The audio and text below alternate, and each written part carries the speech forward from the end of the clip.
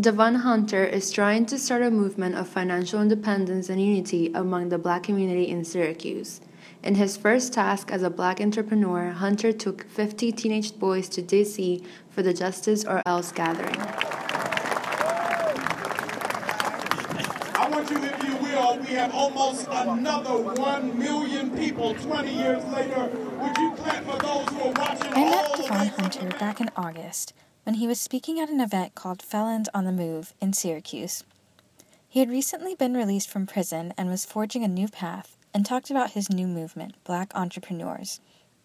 At that time, Hunter was raising money to take 50 adolescent boys to the 20th anniversary of the Million Man March.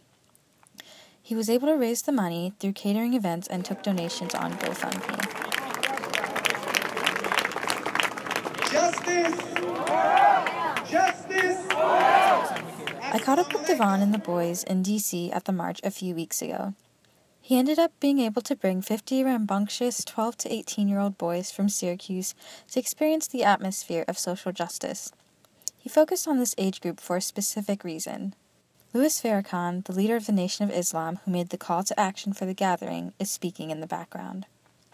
You notice something about our neighborhoods, our communities. Thomas Jefferson said, It's the men that we losing out there. We're losing a lot of young Black men. So I thought it'd be wise to go a step ahead of the young men that we're losing. We're losing a lot of people that's between 18 and 25. So I thought, why not catch the ones that's younger than them, so that they won't follow the path that those 18 to 25-year-olds is following. So if you catch them before they get out there, then it increases our chances of getting them in a positive direction than just focusing on the ones that's already out there. And those are the ones that's with me today. Rashawn Sullivan, a 34-year-old Syracuse resident, traveled along with the group as a chaperone and also touted the importance of exposing the youth to the atmosphere. It's about the 50 kids that we brought here. That's why I really wanted to come here, was to actually allow them to see something different, to see unity as it is right now. Black people or people of all nationalities in synchrony with each other, and there's no hostility or violent conduct being conducted. And I wanted them to see that and know that it's life beyond just the shallowness of Syracuse. so that's the upper crust. Sullivan is also an ex-convict turned community activist.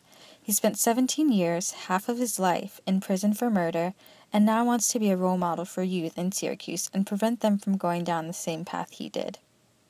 After the trip, Hunter plans to follow up with the young men to ensure that they took something away from it and are able to make a change in their own lives, hopefully leading to a change in the community.